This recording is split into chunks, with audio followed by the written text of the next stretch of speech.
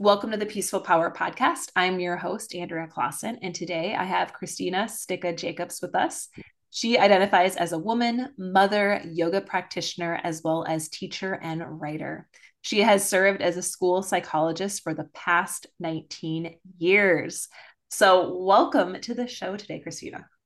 Thank you, Andrea. I'm really excited to be here. So, I should also just reference I've known Christina now a couple years. Is that when we had the yoga teacher training? Yeah, at least it's been a while. I know, I know. And so I know Christina pretty well. We went on a little girls like weekend and we rented, I think I talked about it on the podcast, a little at the Arc retreat and did a little vacation. And that was amazing. Highly recommend if people are listening to make sure you make time for that. We were just discussing, a few weeks ago about doing that again. So I am very excited to have you on and just going to have a great conversation about all of your work in the world and want to Mhm. share all of your wisdom with everyone. So I want to start though. First, let's dive into your yoga journey because that is, where you started, I suppose, with everything that you're doing now is your first yoga teacher training. So can you Mhm. share a little bit about what made you interested in yoga? Sure, I would love to. Well, I remember my first yoga class I ever took was actually in college. I took it for a credit. It was just one of those offerings to kind of fulfill. I think at that time it was for physical education or something that was part of my coursework that I needed to take for my degree. So I was like, I'll take yoga because it seems like something that I could learn from instead of just doing like aerobics or whatever the other offerings were. And I was a runner at the time, very avid runner. So I didn't think I needed to, I didn't think I had much to learn from any of those aerobic type things, but yoga was new to me. So I went to this yoga class. And I remember the first day we were in this, like, it was a makeshift place and it wasn't like a studio and it wasn't very open. We were kind of on different levels. It was kind of like an auditorium, but without the seats. And the instructor was in the front. And I just remember how she held that space for us and it completely transformed that what was kind of like a sterile environment, like it wasn't made for this, it didn't have the ambiance of what you might expect when you're in a place of practicing yoga, as we might experience it today. But she transformed that space just by her presence. Mm. And throughout I remember the first week and then the next week, and I just looked forward to that class so much. And I had no idea what was happening while I was there. I was just like, something is happening that doesn't happen to me in other places.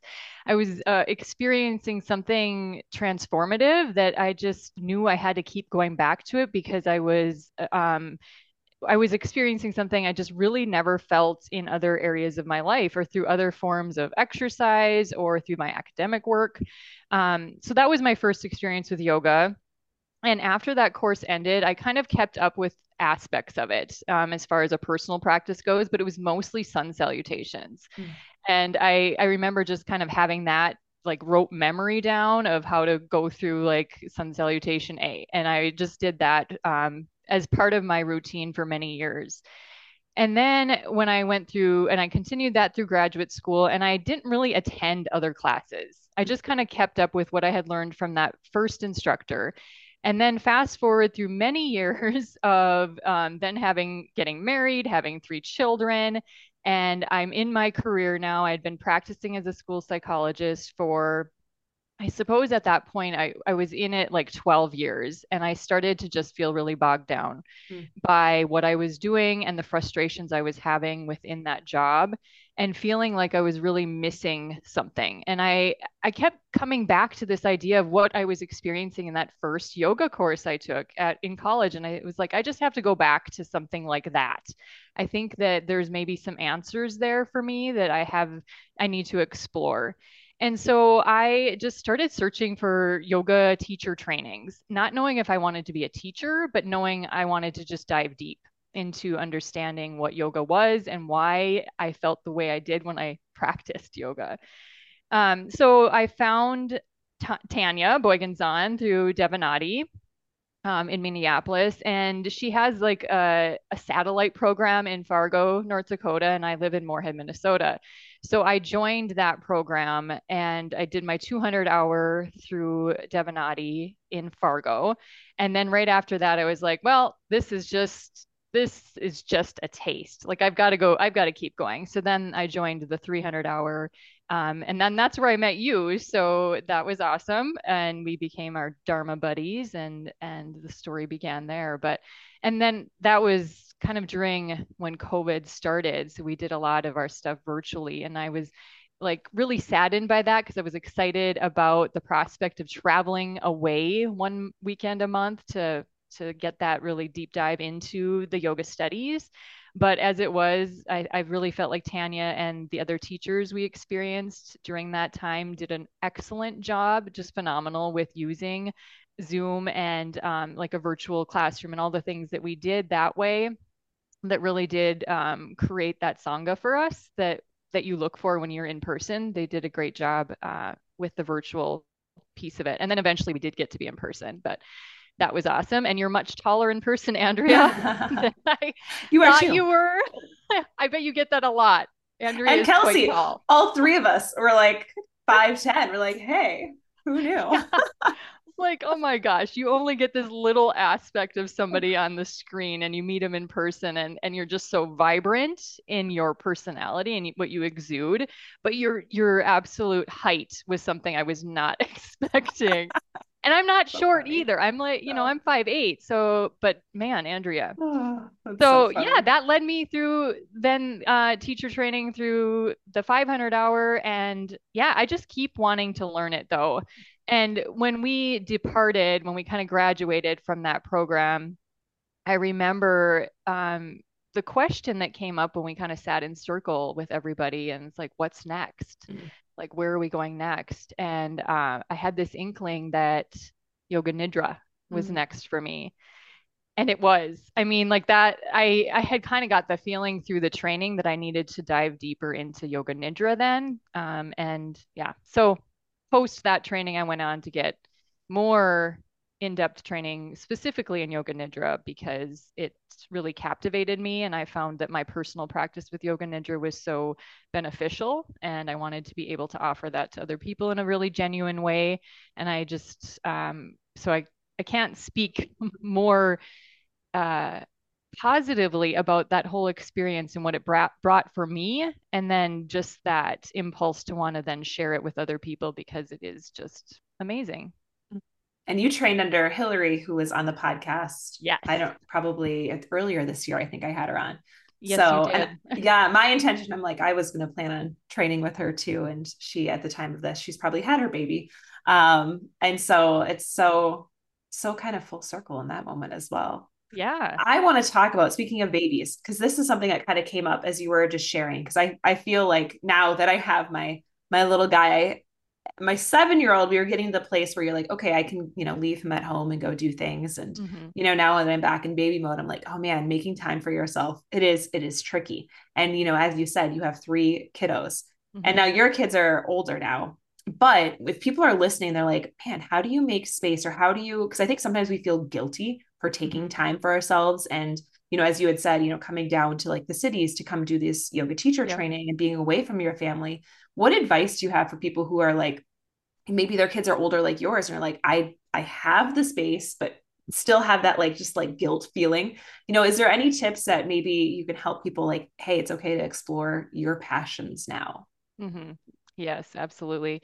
In my own experience, I noticed that I am better at being me in whatever role I am playing at that moment, whether it's mother, or whether it's in my job as a school psychologist, or whether it's teaching in yoga, that I need to be embodying what it is that I want to be presenting to other people, right? So if I want to be a parent that is fully in and fully present with my kids to their needs, then I have to be doing that to myself because you can only give what comes from you. And so if it's not there, if you don't have it in you because you haven't given yourself that same love and attention that you want to give to those people that are important in your life or feed that into your job or feed that into service, you're not it's like pulling from like a dry tank. You're not nothing comes from that. There's got to be water that's flowing. There's got to be a reservoir.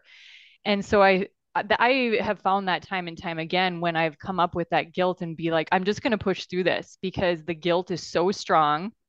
And you're like, I just need to be fully sacrificing myself to the other people in my life. And I don't present well that way. Like that, then those people or the people that I'm serving are not getting the best of me.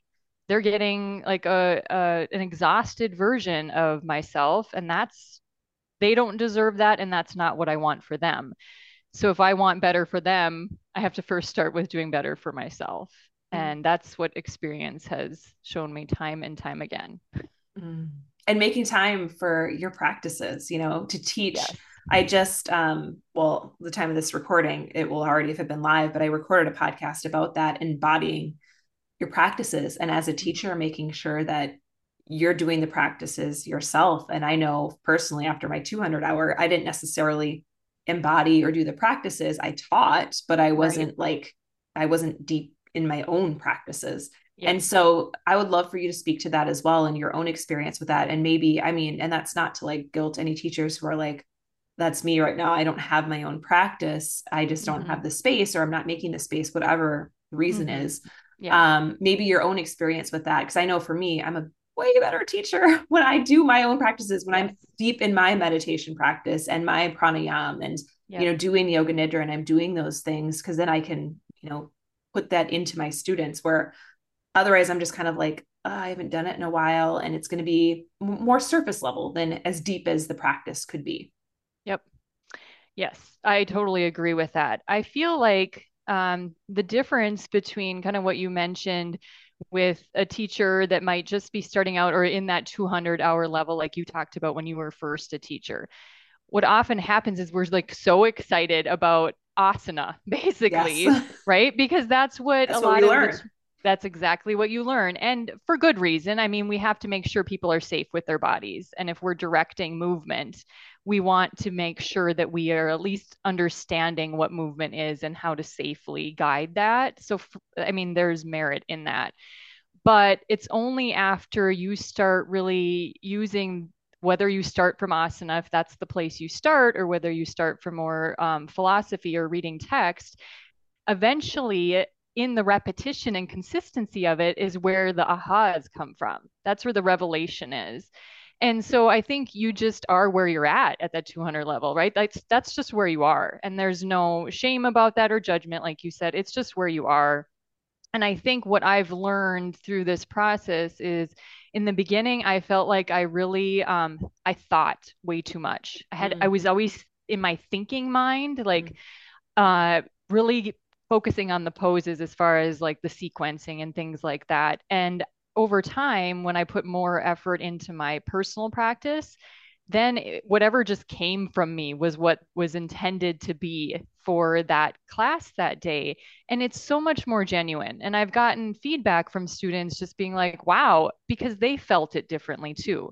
So if it's coming from an authentic place of the practice that comes from you rather than you reciting something that your cognitive mind just like fabricated from things that you've learned, it comes across as just being a little bit too scripted mm, and too it just isn't what the students need. It comes out as being more of like an academic approach to something, and that's not what yoga is. It's really about the experience and being in it. And I think you can only be in it, again, going back to how we find time for ourselves. Like you have to be in it. You have to be doing the experiences for yourself in order to share that with others. So I think that comes in time, but definitely if I had anything to say to teachers that are at that point in just finishing their 200-hour or they're in it, is don't focus so much on the teaching. Maybe don't even teach right away. Like sometimes you get so excited that you get that certificate and you can teach, right? mm. But maybe don't. Maybe it's more a matter of spending time honing your practice, being with yourself, and see where that takes you. And then if you feel like that you genuinely can then share it, that's the time to teach. Mm. Yeah, and sitting with the same practice day in and day out. I know that was something that Tanya had said to us. And that Yeah. was kind of like my, oh, I keep trying to switch things up. And Yep. and as I'm thinking, I'm like, okay, that's really vata disturbing because every day you're just trying to think of something brand new. And then if you reflect, you're like, man, I really can go way deeper with myself if it's Yeah. the same thing. And then when I did my first meditation training with Tracy Stanley, that was her thing is we did this same meditation and almost the entire like 4 weeks training, it was the same thing. And you're supposed to practice it daily. And I was like, Yep. wow, I embodied it and I could easily, walk students through it. And I know Yep. that they really could feel it because a lot of them were like, wow, I love that you're incorporating some pranayama in practice because a lot of the teachers don't. And, having that space for meditation. And I was thinking in my head, I'm like, I'm sure it's because the same reason we were just discussing, like, if we don't spend time with it ourselves, it's harder for us to pull from, our own teachings and our own Yep. experience just because it's not there. Where if it's really embodied in you, you can easily pull from it and just really go deep with it. So I can definitely feel that. One of the things that I wanted to kind of dive into too about this is with the yoga nidra and with your practice there. So you have, since doing your trainings, you've written a book about your reflections on rest. And it's been now a while in case people haven't tapped into the interview I did with Hillary. Can you maybe talk people through if they're brand new to like, what is this yoga nidra? Maybe they've seen it on class schedules and they're not Mm. quite sure what exactly does that mean? What do classes look like? And I think again, a lot of times we think the poses, but can you talk Yep. us through what's that? What is that yoga nidra? Yes, absolutely. Definitely go back and listen to that interview with Hillary because she's phenomenal and she was my teacher that for this yoga nidra training that I received. But it is for those listeners that haven't heard her, this is the first time you're hearing about yoga nidra.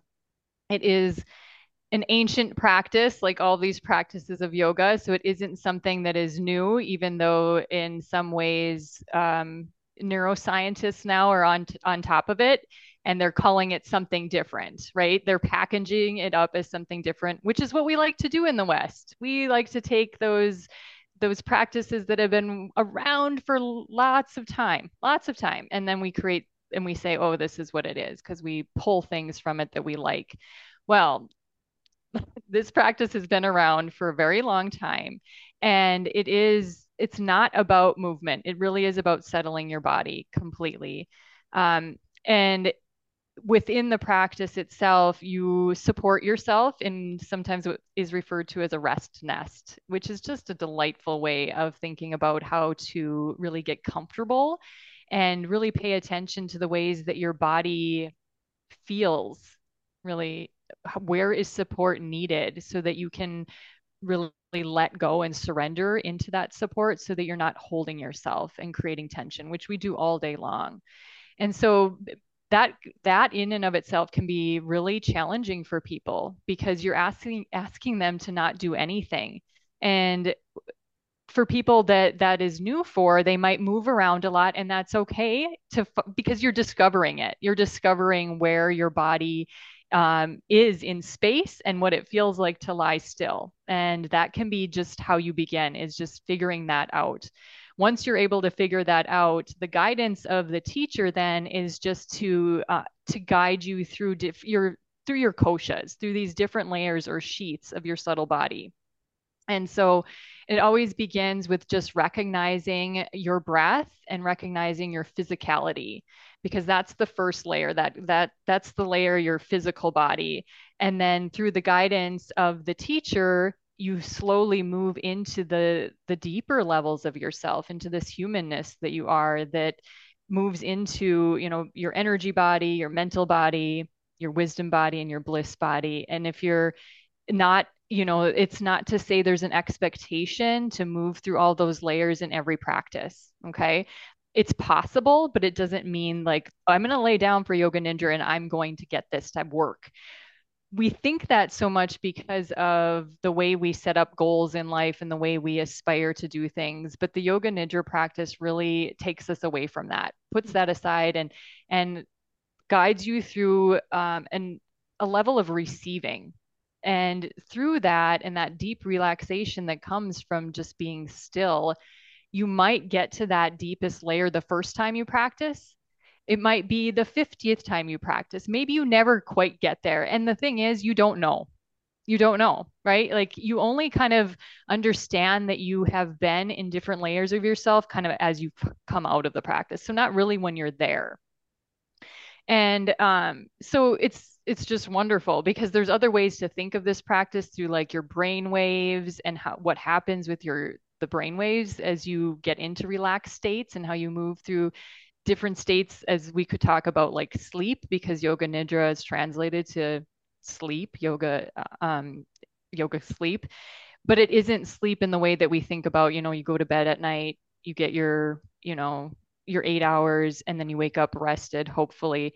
This actually is a way of getting rest without needing that length of time. You can get kind of, and this is something that is now being really researched with the neuroscientists, is like the amount of rest that you attain from like 20 to 30 minutes could be equivalent to like 2 to 3 hours of deep rest. But that's not something we want to start with or advertise too much, because then people have that expectation, right? Like you don't, the whole premise of yoga nidra is to come with no expectations and to see what happens and to put forth zero effort. So it really seems counterintuitive to what everybody thinks they need to be doing. Like you need to work hard to get things done and you have these expectations of yourself. So it's really counter to all of that, which is partly why I love it so much, because there's not many places you can go to get that message. And I think that message is so important for healing and for addressing trauma that we might not have even realized that we're carrying around with us. So whether you show up knowing that about yourself or not, this practice will really heal you over time. And I feel like that's what has happened for me through my journey. And that's why I really enjoy sharing it with others, because it's amazing to see and to hear people's responses to what happened with them. And I'm not going to have the answers to, sometimes they're like, why did this happen? Or what does this mean? And that's left for them to just sit with and to kind of to experience, but not for me to interpret for them. As a yoga nidra teacher or a guide, you really are just there to assist them in reaching those different layers or moving through the koshas. So that's really what it's about. And I think everybody should try it. And that book that you were talking about that I wrote really was a culmination of being through teacher training. And every time, Hillary would tell us to kind of reflect afterwards. You sit up because you're lying down typically in like the shavasana or some restorative pose. And then you sit up afterwards and just free write. And it was that homework, right? Of that task of free writing where all of a sudden I was realizing that I had so much that just wanted to come out of me. And so I just started writing that, and that's what created that book, Reflections on Rest, a collection of awakenings through Yoga Nidra. It was a book of poetry and prose that resulted from my personal practice. Mm, I love that. Okay, so I'm like, I want to first kind of tap back to something that you had said, and then we're going to dive a little bit deeper with self-publishing in the book. But I want to talk about the yoga nidra and the expectations, because that is something that I feel deeply. And before I became a teacher, just going to a yoga class, because if you're someone who's listening, or even if you're a teacher, reminding your students that there is no expectation. Because when I went into a class, I remember after a class, the teacher was like, "You were really in it today, Andrea. It was great." And I'm like, at the time I was in it, so I didn't realize I was in it until the teacher was Yeah. like, "Good job." So then, of course, next Yes. week comes, I'm like, let's Game on. really be in it. So, of course, anytime that you're thinking, I'm going to be in it, you're in your Yep. head. And that's, I mean, the same, I'm sure, especially with yoga nidra. If even if the teacher, so like, even if you say that as a teacher, you might be thinking you're doing the student, a service. That was great practice. Right. But then the next time they might be thinking, yes, I need to do that exactly again. And then they lose Right. the essence of the practice. So I think that's just a great reminder of just having the expectations be none and Mm. just sit with Mm. it. And that's kind of what I did with when I went through my Ayurvedic school, and they had Tracy came in and did teaching with us, and her, homework for us was 40 days of the same yoga nidra practice with her voice. And I Yep. did it. And I, stuff did shift for me, but there was no expectation Mm. because, I had kind of learned my lesson. Some practices, nothing came, Yep. and especially if you're doing it every single day for, 40 minutes every single day, Yep. sometimes you're just like, hey, I'm just checking the box because Yep. that's just how it is some days. And other days you're like, I have space. I can truly sit with it and stuff will come out, but not with that necessarily, again, intention. And some days I'm checking the box, but all of a sudden I'm transported into this, deeper session that I didn't think was going to come today. Yeah. So I love that you shared that because I think that's something, it's a great reminder for everyone just to kind of really be in the practices and just have no expectations of what's going to come because we don't know. We don't know what's Hmm. going to come. And sometimes the lessons are learned, weeks later or months later, where you're like, oh, wow, I'm slowly shifting that energy within me. Yes, absolutely. So you just got to keep coming back to it, and I think that's true for any yoga practice. It's not a one and done, or it's not, oh, I tried that a couple times. I went to this class, and I don't get it, or it didn't really work for me. It really is something that is revealed in time and consistency and detachment from expectations. So, yes. That's why I say with teachers too, I'm like, try their class a few times because the teacher could be having an off day too. And, Mm, I've went to a class where I was like, I hate this. This is horrible. And then it mhm, ended up being one of my favorites. And, mm, she taught me, she was very strict, with her yoga approach. And it was like a level 2 vinyasa class, but she would do headstands and she was in her late 70s, but she would yell. And I was like, man, I don't know if I like this. This is really intense for yoga. And, my inner athlete and that pitta in me, I was like, is this mm. too much fire? But at the end, I was like, my goal was to do a headstand. She got me doing a headstand by the end. And so I'm like, okay, like sometimes we do need that fire. And then sometimes we need, I balanced it with a restorative practice on Sundays. But that's Yep. how, you can kind of see, okay, that first class, if I would have been like, I hate this, this was way too intense, let me just do restorative, I would have never gotten into a headstand. And, feel even now, I haven't tried it actually postpartum. I should do that. But going back in and like that's something that my body can now just pop up into as a headstand. I Hmm. do still use a wall. I mean, I don't, I have it behind me. I do not trust myself to do a headstand in the middle of a room quite yet. Not quite to that level. Could I do it potentially, but I'm still not a little scared of that. So Yeah. again, there's this why it's a practice. There's just Hmm. always a journey.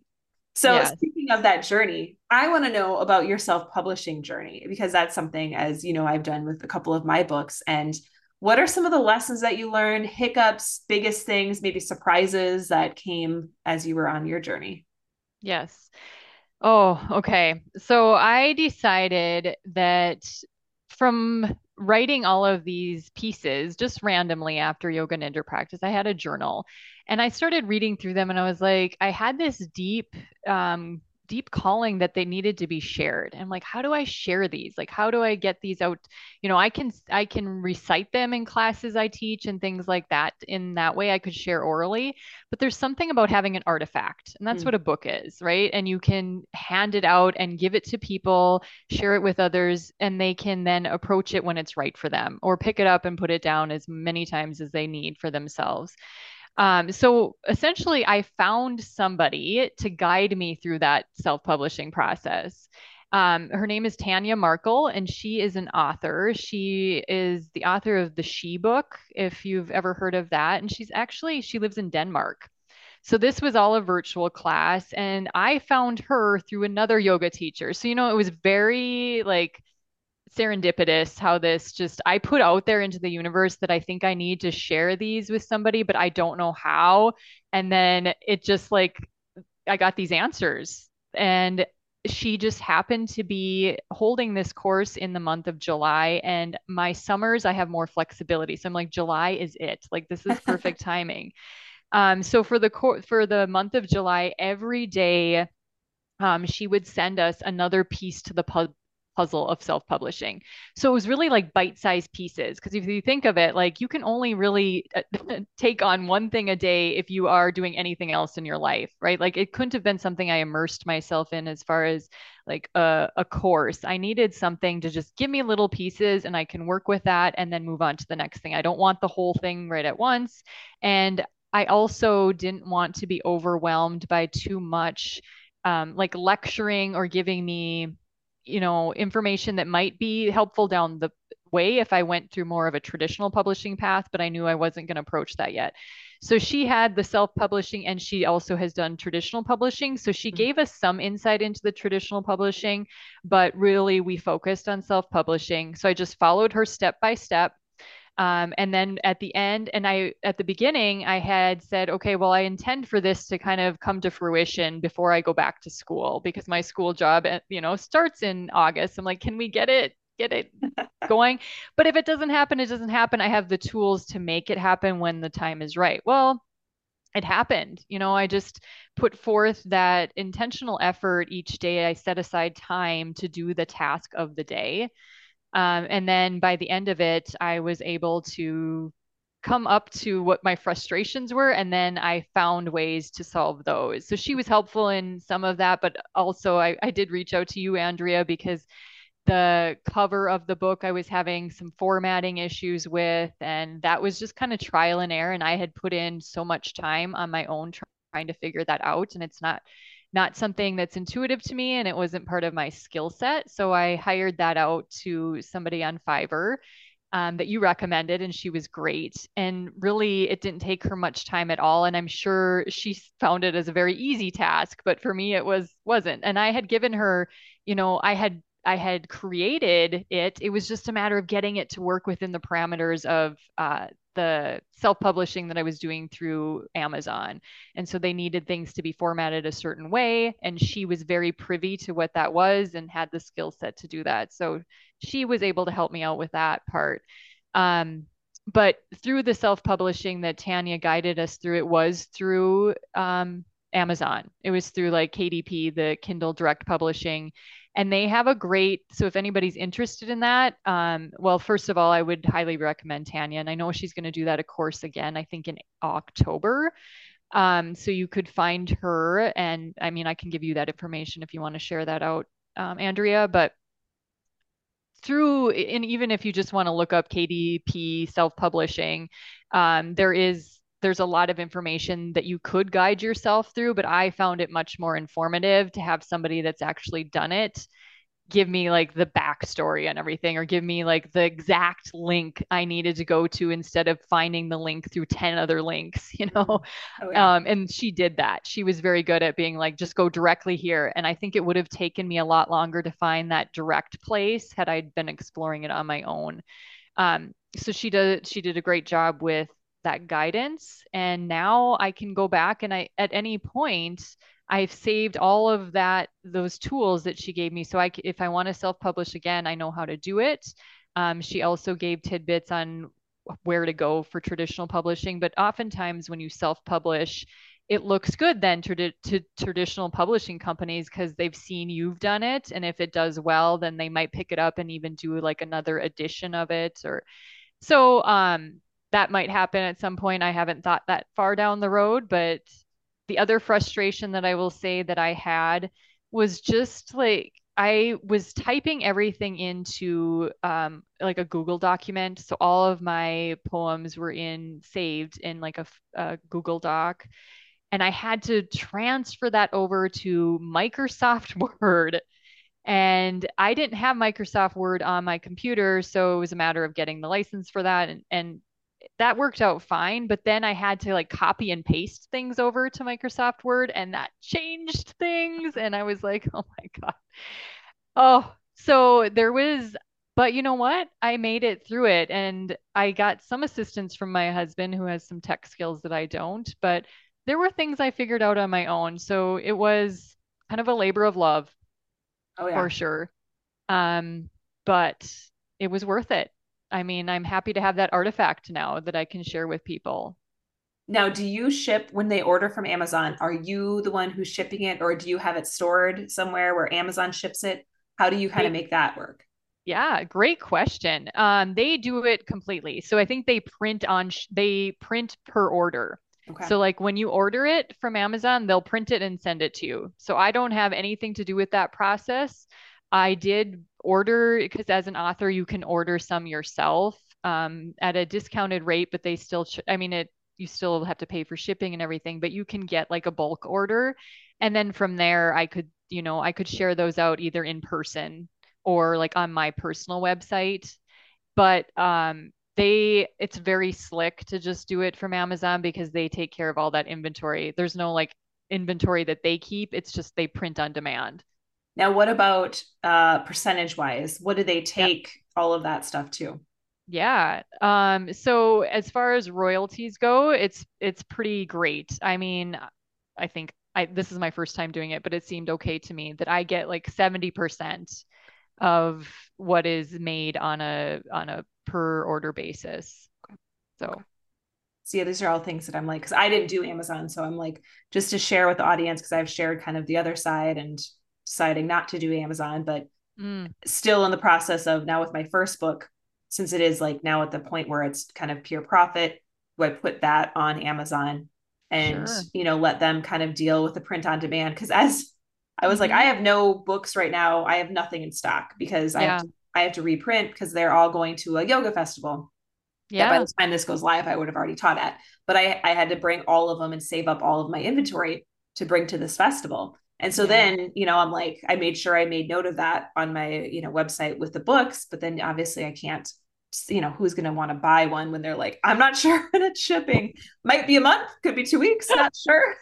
Yeah. So, you have that like question mark and those little things that you have to deal with. So if you didn't do Amazon and you did what I did, yes, Hmm. you might get more profit, but then Yeah. you have to worry about all of that. And then I did realize that you can ship. So I live in St. Paul. We don't, maybe you can mail things from your little mailbox. I don't even know. I've never done that. I always use the blue mailboxes because I don't think our mail person is going to take them because we don't always get our mail every day either, which just kind of sits in there. So that's the one thing. And I don't think our neighbors, I've asked them and they're like, no, I always just drop it off in the blue box too. You can drop off books if you have it. So like I use Shopify and so you can print the labels at home and then just ship it directly. And I was going to the post office every time to mail these Oh, books. yeah. And that was a pain because, Hmm. it's, I have to drive there. And then sometimes I have to wait in line because I didn't realize you could, print the label right from Shopify. So Yep. once I realized I could do all that, and then I talked to the guy there and he's like, you can just drop these into like a blue mailbox. I'm like, what? I don't have to wait in these Yeah. line and send them to. He's like, no, as long as they fit in the mailbox, it's post office. And Yep. so I'm like, that saves you tons of time. But all of these little things when we're talking about self-publishing that people don't tell you that you're like, wow, because it can be on my end. That's a lot of time that I was wasting when I first printed the books. And now it's much easier because it's on my walking route, drop it off into the blue mailbox.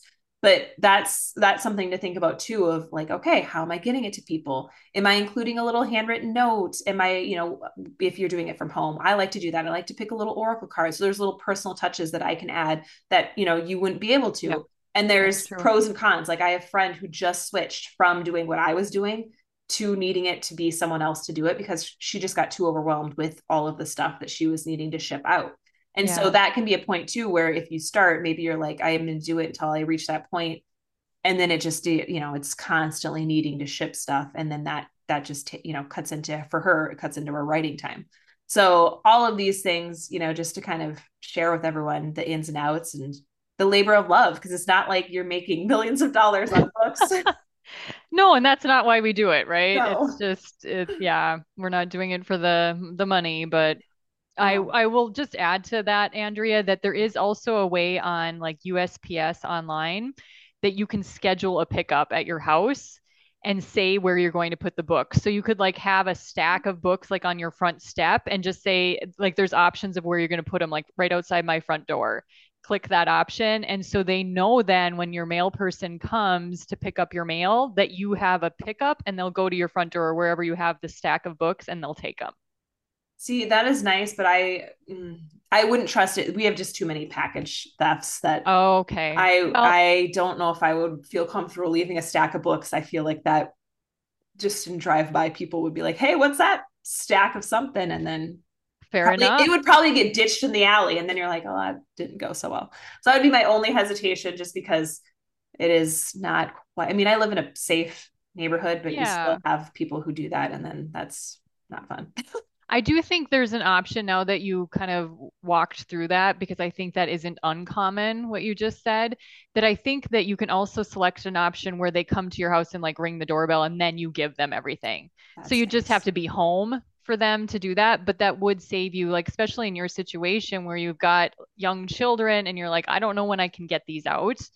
And you know you're going to be home because you're maybe a little bit more homebound, you could select that option. So when the mail person comes, then you hand them over. So then you're you have less risk, right, of having that theft from leaving them outside your door. I love it. I love it. Well, what is kind of your biggest lesson from, maybe either you could pick it from writing your book, from yoga nidra, or yoga teacher training in general? What's kind of your biggest lesson as we kind of wrap up today? I would love to learn what that was. Mm, I think my biggest lesson is to not be afraid of the present moment. I think that a Mm-hmm. lot of times that we try to, and I'm saying like I'm pointing at myself here, but escape what's happening in the moment because it's uncomfortable, because we want it to be different, because I'm already looking into the future. And so I just have to get through the now, Mm-hmm. right? Or I'm thinking about the past and maybe I'm attached to something that happened before and I want it to be like it was, like that nostalgia. So it's like, don't be afraid, right, of being where you are right now. That to me is probably the honest truth of what I have felt in every training I've had, the take home message, my own practice is just to really be fully with the present moment. So like right now I'm talking to you and I'm fully here. I'm not thinking about like all the other roles I play in life and the things I have to do today because I don't think you would get the best from me in doing that. And so back to that idea of like embodying so that you can teach from an authentic place so that it's coming from you so that all that knowledge, all that wisdom that you've soaked in from your own teachers and from your own practice, it comes out of you in the way that it was meant to be from you. Because I think that, we've mentioned some really amazing teachers on this podcast today. We've talked about Tracy Stanley, we've talked about Hillary Jackendoff, and it's like they're wonderful and amazing, and Tanya Boyganson, but at the end of the day, we took what we could from them and it's within us, but it's going to come from us slightly different. Mm-hmm. And that's what you get from the teachers you choose to explore these teachings with. You get something slightly different because it's coming through them in the way that they've embodied it, in the way that it has become part of their own knowledge Mm-hmm. base. And so there's different ways of learning the same information and it might land differently coming from a different teacher. And that's why I think yoga is so important to be, it was passed down orally before it was written. And so right now we can read about yoga, we can read about practices and how to do pranayama, for instance, but unless you're actually getting the teaching part of it, it's different. There's something that's transmuted in that relationship that you have with the teacher. And I think in all of that, my message to myself is just Mm-hmm. be here, get what you can get from this moment so that you can take it into the next moment when that one arrives. I love that. Oh. Well, I would love for you to share us, pick out a poem from your book and share it Okay, with us. sure. Okay, so I had thought of a few, but I will just open it up and see where we get today. Okay, here we go. This is in, so the book, for those of you that don't know this, I have it split up into the first half and the second half, just as a way of, just it was hard for me to decide, right? Like chapters, it's not really a chapter-based book because they're poems and prose. So it is first half and the second half, and it was basically determined by the number of pages there were. So this one is in the second half of the book. and it's called To See. Remembering I am more than what the body can touch, smell, see, hear, feel. These sensations keep me grounded where I am. I notice heart beating, breath rising and falling, growing, expanding, descending, softening. There is much that I am capable of exploring this in me, but that these eyes cannot see. I love it. Thank you so much for sharing that. And I was saying, like, this is a great little book for yoga teachers to have because you can use it, as you open a practice or finish a practice with students as well. So thank you for sharing that with us. You're Where can welcome. people connect with you and, social media? We didn't even talk about your candles, but you also have, I just realized, I was like, oh, shoot. She also has candles. So we'll just Yes. mention that. Yeah. And I am a subscriber to her seasonal boxes. They are delightful and they're soy based. So definitely check out her candles as well. Yes. Thank you, Andrea. Yeah. Yeah, my website is www.theeaseofbeing.com. And on Instagram, I'm also at The Ease of Being, but I have a different author page that, I mean, you could find this book and you can find me on either of them, but my author Instagram is at Christina, like my name, .m.s.jacobs. Oh. Well, let's wrap up with a little weekly challenge. And I would love for you to share a weekly challenge with everyone. All right. I love that you ask this of all of your people that you interview because I am an avid listener. So I knew I was going to get this question, which maybe is unfair, but that's what I get for listening to your podcast. And I actually have went back and forth on it and I'm like, whatever happens in that moment when she asks me, that's what I'm supposed to say. So not to get out of that thinking brain and what I just said to be present with your question when the question is asked. So my challenge to your listeners is to soften your body, to soften your body at any point during the day when you are in a meeting, right? Can you just release tension in your pelvis? You're sitting there, right? And we tighten up so much, whether you realize it or not. You're tightening your pelvis, you're gripping. There's all this gripping that's happening. So just release your pelvis when you're sitting there in that meeting. When you are with your children and they are like active or demanding of you, can you just soften the point between your eyes, or soften your jaw? Release the tongue from the top of your mouth into the lower part of your mouth. This can happen in any situation you're in, right? Even if you're driving, you can relax your pelvis, release the tension and gripping in your pelvis, relax the shoulders, just keep them soft. I always like to say soft. It's what resonates with me. Softening in my body just is the word I need to hear for my body to kind of move into that state of like relaxation. If soft doesn't work for you, if that's not something that is resonant, then whatever that is that gets you to the place of being able to release, Mm. to not be so rigid, to not be at the edge all the time, to not be forward thinking so much, because that's what again takes us out of the present moment. You can be where you are and just soften your body. And when you soften your body in those ways that I mentioned, then you're more receptive. It Mm. allows you to be more present so that you can be there, because all that gripping happens because of these samskaras and things that we bring with us, these habitual patterns. And that might be something that it could be ancestral, it could be, part of where we've been in our life up until this point, or it could be that forward thinking mind that's taking us away from where we are. And so when you just meet yourself in your body in that way, it's like you're releasing the past, you're letting go of the future, and you're just present. Mm. That is the perfect challenge. And after we wrap up, I'm actually going to craniosacral therapy. So I was like, this sounds great. Exactly what I need to hear right now as I get ready to kind of soften and work through that. So thank you. Yes, you're welcome. You're welcome. Oh, well, thank you again for coming on. And everyone definitely check out about her book and again, her candles as well. And head to her website. And if you are up in the Moorhead area, check out her live classes up there as well. So thank you, Christina, for coming on and just sharing your bright light with us. Thank you, Andrea. This was such an honor. I appreciate it. And everyone go out there and spread your peaceful power.